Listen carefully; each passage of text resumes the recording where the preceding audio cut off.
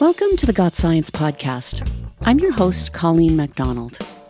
We recently produced a 4-part series, which aired over 4 episodes, on what led up to the current slew of lawsuits that have been filed against fossil fuel companies in an effort to hold them accountable for damages due to climate change. It's a compelling story that the podcast team thought you might like to hear in its entirety. So we've stitched it all together for you in this bonus episode. Here's part 1.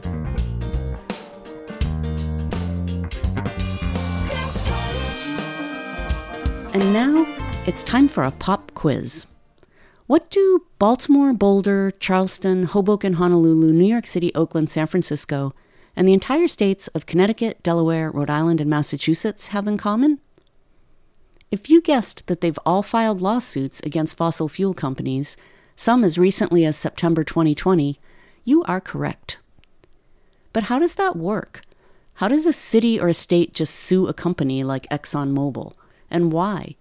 What proof do they have that oil and gas companies are responsible for climate change affecting their local environments? Does the Union of Concerned Scientists have anything to do with this? I can give a quick answer to that last question. Yes, we do. But for the rest, it's kind of a long story, and we're going to tell it to you. I'm excited to announce that we're doing something a little different for the next several episodes. In addition to our guest expert interviews, we're bringing you a nifty 4-part series on how rigorous science and solid sleuthing can provide grounds to make polluters pay. Here's Katie Love with part 1. Thanks, Colleen. Before I get into climate change, ExxonMobil, or the science that can show how many inches of sea level rise are attributable to which oil and gas companies, I want to talk about cigarettes. Yes, cigarettes. I'm old enough to remember family restaurants with smoking and non-smoking sections, being handed an ashtray along with a menu at bars, and leaving certain venues with my hair smelling of so much cigarette smoke to the point that if I didn't wash my hair before going to bed, the smell would soak into my pillow. And I'm not that old. In the US, the shift from indoor smoking being common and accepted to just not being a thing anymore happened, in my opinion, decades late. After all, the link between lung cancer and smoking cigarettes was established and publicized in the early 1950s. But instead of changing their business, cigarette companies paid for extensive PR and lobbying campaigns to sow doubt about the link between lung cancer and smoking. They even paid scientists to lie that the science wasn't completely settled. 40 years later, statewide indoor smoking bans and other life-saving policies gained traction as it became clearer and clearer that tobacco use was so harmful, governments had to act to protect people. And a lot of that clarity came through congressional investigations and court cases. Smokers, former smokers, and their family members had been suing cigarette companies for years for compensation for the health effects of smoking. But the companies argued that smokers made personal choices, so they shouldn't be liable. This argument won suit after suit. Until documents leaked that showed cigarette companies knew their products were addictive and harmful, and that they'd promoted those disinformation campaigns to create doubt and confusion about the actual risks. That is not legal, it turns out. In 1998, tobacco companies like R.J. Reynolds and Philip Morris settled with more than 40 state attorneys general in lawsuits over consumer protection and antitrust laws. They committed to stop targeting kids with their advertising. They agreed to compensate states for the healthcare costs related to smoking, promising to pay more than $200 billion over 25 years. And they agreed to dissolve 3 of their biggest and most influential industry organizations, also known as trade associations, many of which funded front groups for tobacco lobbying. A few years later, the U.S. Department of Justice won a racketeering suit against several major tobacco companies for misleading and defrauding the public. These court cases might be a huge part of the reason why you aren't bombarded by tobacco ads, and why you can no longer smoke in bars and restaurants in 38 states these days. Rich and powerful companies and executives who claim the negative effects of their products should be the responsibility of individual consumers. Companies that quietly fund front groups to advance their special interests, and that spread disinformation and confusion about whether their products are actually harmful or not. Turns out that big tobacco has a lot in common with oil and gas companies. Fossil fuel companies operate in one of the world's largest and most profitable industries. Most of them make billions of dollars extracting and selling oil, gas, and coal. Burning these fuels produces carbon dioxide and methane, the main drivers of climate change, and that means these companies profit enormously from contributing to climate change. But we haven't always known about climate change, one might argue. How could a company be expected to pay damages if no one knew their products weren't good for us? None of us even knew climate change was quote-unquote real until very recently. Well, that's the thing. You'd think that once you realized your product was fatally dangerous to the continued existence of the planet or people's lives, that you'd stop making it.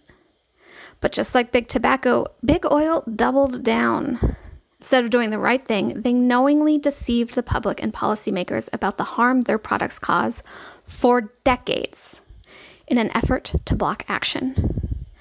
In fact, one of the reasons why many, many people in the US didn't believe climate change was real until a few years ago, and some still don't, is because fossil fuel companies paid millions of dollars to intentionally mislead us. For decades. Katie now continues with part 2, focusing on the long paper trail exposing what fossil fuel companies knew about climate change and when they knew it. I want to start by playing you a 30-second commercial from 1988. The video shows a fox running away from a predator and ending up safe in an artificial burrow. I promise this is relevant. On a moonlit California desert, a kit fox senses a prowling coyote. Caught in the dangerous open, she speeds to the edge of an oil field, toward one of these curious mounds specially made for her by the people who work there. She shoots through a pipe, too small for the coyote, and into a cozy den that keeps her snug and safe. Do people really do these things just to help an endangered species make it through the night? People do. The last screen displays a Chevron logo. Yes, the massive fossil fuel company, Chevron. Who cares that they've contributed to making our planet uninhabitable? They love cute little foxes. Unfortunately, this one ad is nowhere near the worst of what fossil fuel companies have done to prop up their industry and lie to people about the harm they've caused. If I sound mad in this segment, it's because I am. It's impossible not to be mad about being lied to. It's impossible not to be mad about powerful people deliberately squandering our chances to stop climate change. Hey, Katie, chill out, you might say. How do we know that fossil fuel companies knew about climate change and lied about what they knew? Well, we have receipts. There are decades of memos and emails and strategy documents from fossil fuel companies and their trade associations. These documents have become public because they've been leaked, revealed through lawsuits, or disclosed using the Freedom of Information Act. In fact, there's so much evidence that I don't have time to tell you about all of it. Here are some highlights.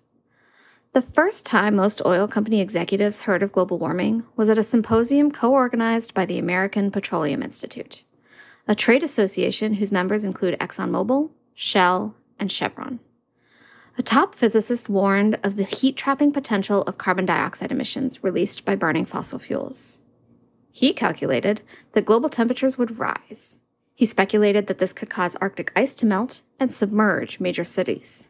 The year was 1959. In the late 1970s, Exxon staff scientists concluded that continuing to burn fossil fuels would dangerously warm the planet. In 1982, Exxon management were given a document highlighting the need for, quote, major reductions in fossil fuel combustion, end quote, without which, quote, some potentially catastrophic events must be considered, end quote. A report from the fossil fuel company Shell in 1988 warns, quote, by the time global warming becomes detectable, it could be too late to take effective countermeasures to reduce the effects, end quote. Let's stay in 1988. When the front page of the New York Times read, global warming has begun, expert tells Senate. It seems to me like this year could have been a turning point. The science was settled. These companies knew about the harm they were causing. They could have invested their millions into renewable energy. They could have changed the world for the better. Instead, they lied. They wasted our time with cute commercials. They purposefully created doubt about whether science was right about global warming. They schemed to secretly pay scientists at prestigious institutions to conduct bogus research on climate change. They funded front groups to pressure politicians into voting against clean energy policies. The evidence for this is also overwhelming. So here's another highlight reel. Returning to 1988, a memo circulated at Exxon, clarifying that its position on climate change would be to, quote, emphasize the uncertainty in scientific conclusions regarding the potential enhanced greenhouse effect, end quote.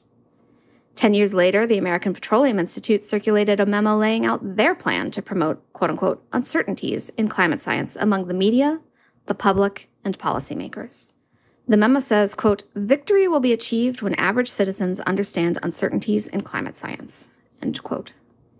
If you've ever had to fight over the dinner table about whether climate change is real, you can thank the fossil fuel industry for using its millions of dollars to run one of the most successful PR campaigns of all time.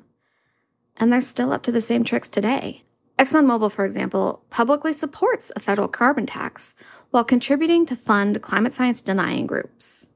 It's also contributed to the campaigns of climate science denying politicians still in office in 2020. I keep coming back to 1988, the year that more people became aware of the science behind climate change, including the folks at giant fossil fuel companies. While they distracted us with lies and cute little foxes, the damage kept accumulating. More than half of all industrial carbon emissions have been released since 1988.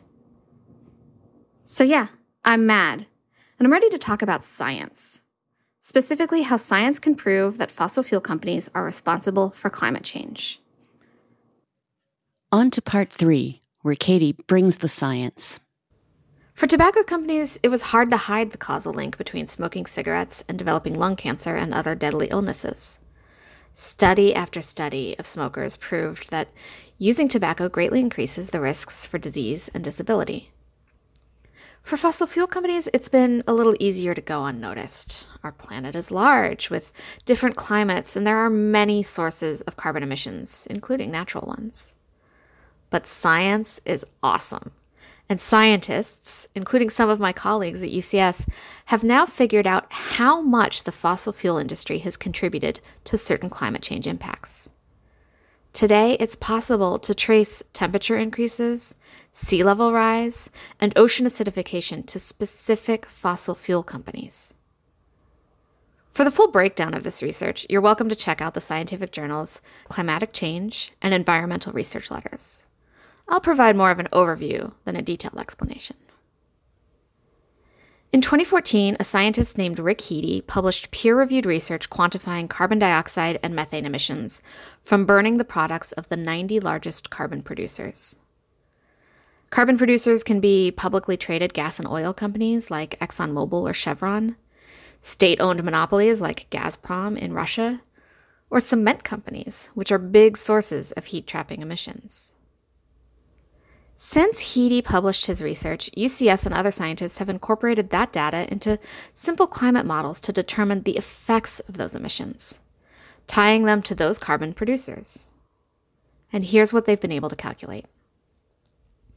Emissions traced to the largest 88 carbon producers contributed around 60% of the increase in atmospheric CO2, about half of the rise in average global temperatures, and about a third of global sea level rise between 1880 and 2015. Over the same time frame, more than half the increase in the acidity of the world's oceans is tied to emissions from these 88 producers. In between 1965 and 2015, years during which fossil fuel companies knew their products were causing global warming, just 48 investor-owned companies contributed around 16% of global average temperature increase and about 12% of sea level rise. I probably don't need to tell you why global temperature increases, aka warming, and sea level rise are bad. Ocean acidification isn't discussed as much when we talk about climate change, but it's also bad news and a serious threat to global food chains as marine life dies off in acidic waters. Also bad news are the extreme events that keep happening with more frequency as climate change intensifies, like wildfires, hurricanes, droughts, and heat waves. Scientists have previously warned that we can't tie climate change to such events, but like I said, science is awesome, and we now can prove that climate change makes such events more likely. For example, scientists have estimated that of the record rainfall from Hurricane Harvey in 2017 that cost around $90 billion in damage to Texas homes and businesses, about $30 to $67 billion of that is attributable to human influence on climate change. So when these consequences of climate change affect where we live, causing flooding, extreme heat, hurting animal and marine populations, and endangering our lives and our livelihoods, who's responsible? Who should pay for the damages? At UCS, we think that big oil should pay its fair share. And according to a 2019 Yale University poll, a majority of the U.S. public agrees. That's why we've compiled our attribution science resources into one location on our website called the Science Hub for Climate Litigation. And now we conclude with our final installment focusing on the lawsuits currently underway against fossil fuel companies and justice. So, now that we know that climate change costs communities billions of dollars in damages, for example, after a destructive storm made worse or more likely by warming, and we know it costs billions more to cover preventative and adaptive measures, such as seawalls to prevent flooding, and we know it costs lives, like when people die during heat waves. And we know that the effects of climate change hurt communities of color and low-income communities the most. Is it fair that communities have to keep covering these costs? Is it fair that companies selling products that they know contribute to climate change have lied about the harm they've done? Is it fair that these companies have billions of dollars in outsized political influence, but have pinned the responsibility for climate change on us? Of course not. Unfortunately, we haven't been able to rely on fossil fuel companies or our government to do what's fair. Under these circumstances, what recourse is there for justice? And that's actually one idea: going through the justice system. That's why this summer, Connecticut, Delaware, and Minnesota joined about 20 other U.S. cities, counties, and states in filing climate change lawsuits against fossil fuel companies. Many of these cases seek to hold companies liable for damages caused by climate change impacts. Some of them allege that specific companies violated consumer protection and common laws by defrauding residents with false advertising and misrepresentation. Many of these lawsuits include details in their filings about how the impacts of climate change hit heaviest on those who can least afford it. For example, the city of Charleston, South Carolina, noted that people of color and those living in poverty are more vulnerable to extreme heat events, which are projected to increase in the decades ahead. The city of Hoboken, New Jersey, pointed to the inequitable impacts of Hurricane Sandy, which trapped residents living in low-income housing as the streets flooded around them. Delaware's filing mentions urban heat islands, which worsen the health impacts of extreme heat on communities of color and low-income communities. Climate lawsuits can be a means to advance racial and economic justice for those who are disproportionately affected. And they're not limited to the United States. Over the past 5 years, the Philippines Commission on Human Rights conducted an investigation into the responsibility of the world's biggest polluters for human rights violations resulting from climate change. The commission found that major fossil fuel companies could be found legally and morally liable for climate-related human rights harms to Filipinos, but has not yet released its final report. It's expected by the end of this year, and it could help inform other countries' consideration of corporate climate accountability. I mentioned a study by Yale University in the last episode.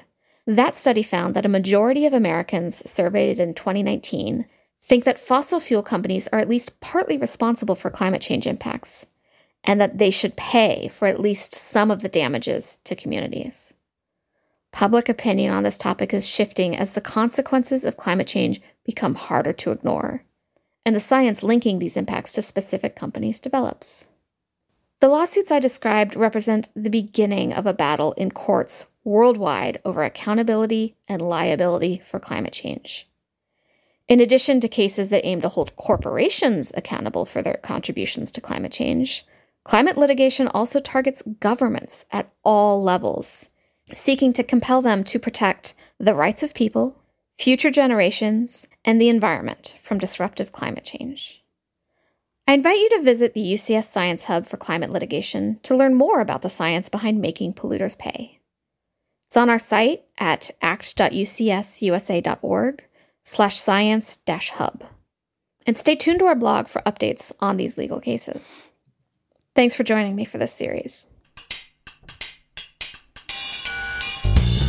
Thank you, Katie, and thanks for tuning in to this bonus edition of the Got Science podcast. Got Science is brought to you by the Union of Concerned Scientists. More at gotsciencepodcast.org. You can find us on Apple Podcasts, Stitcher, SoundCloud, PRX, and all the usual podcast outlets. For additional information about how we can hold fossil fuel companies accountable, head over to gotsciencepodcast.org. Special thanks to Pamela Worth and Katie Love for research, writing, and recording this series. Editing and music by Brian Middleton. Additional editing by Omari Spears and Colleen MacDonald. Our executive producer is Rich Hayes, and I'm your host, Colleen MacDonald. If you're on Twitter, come chat with us at GotScienceUCS. Thanks, stay safe, wear your masks, get a vaccine, and see you next time.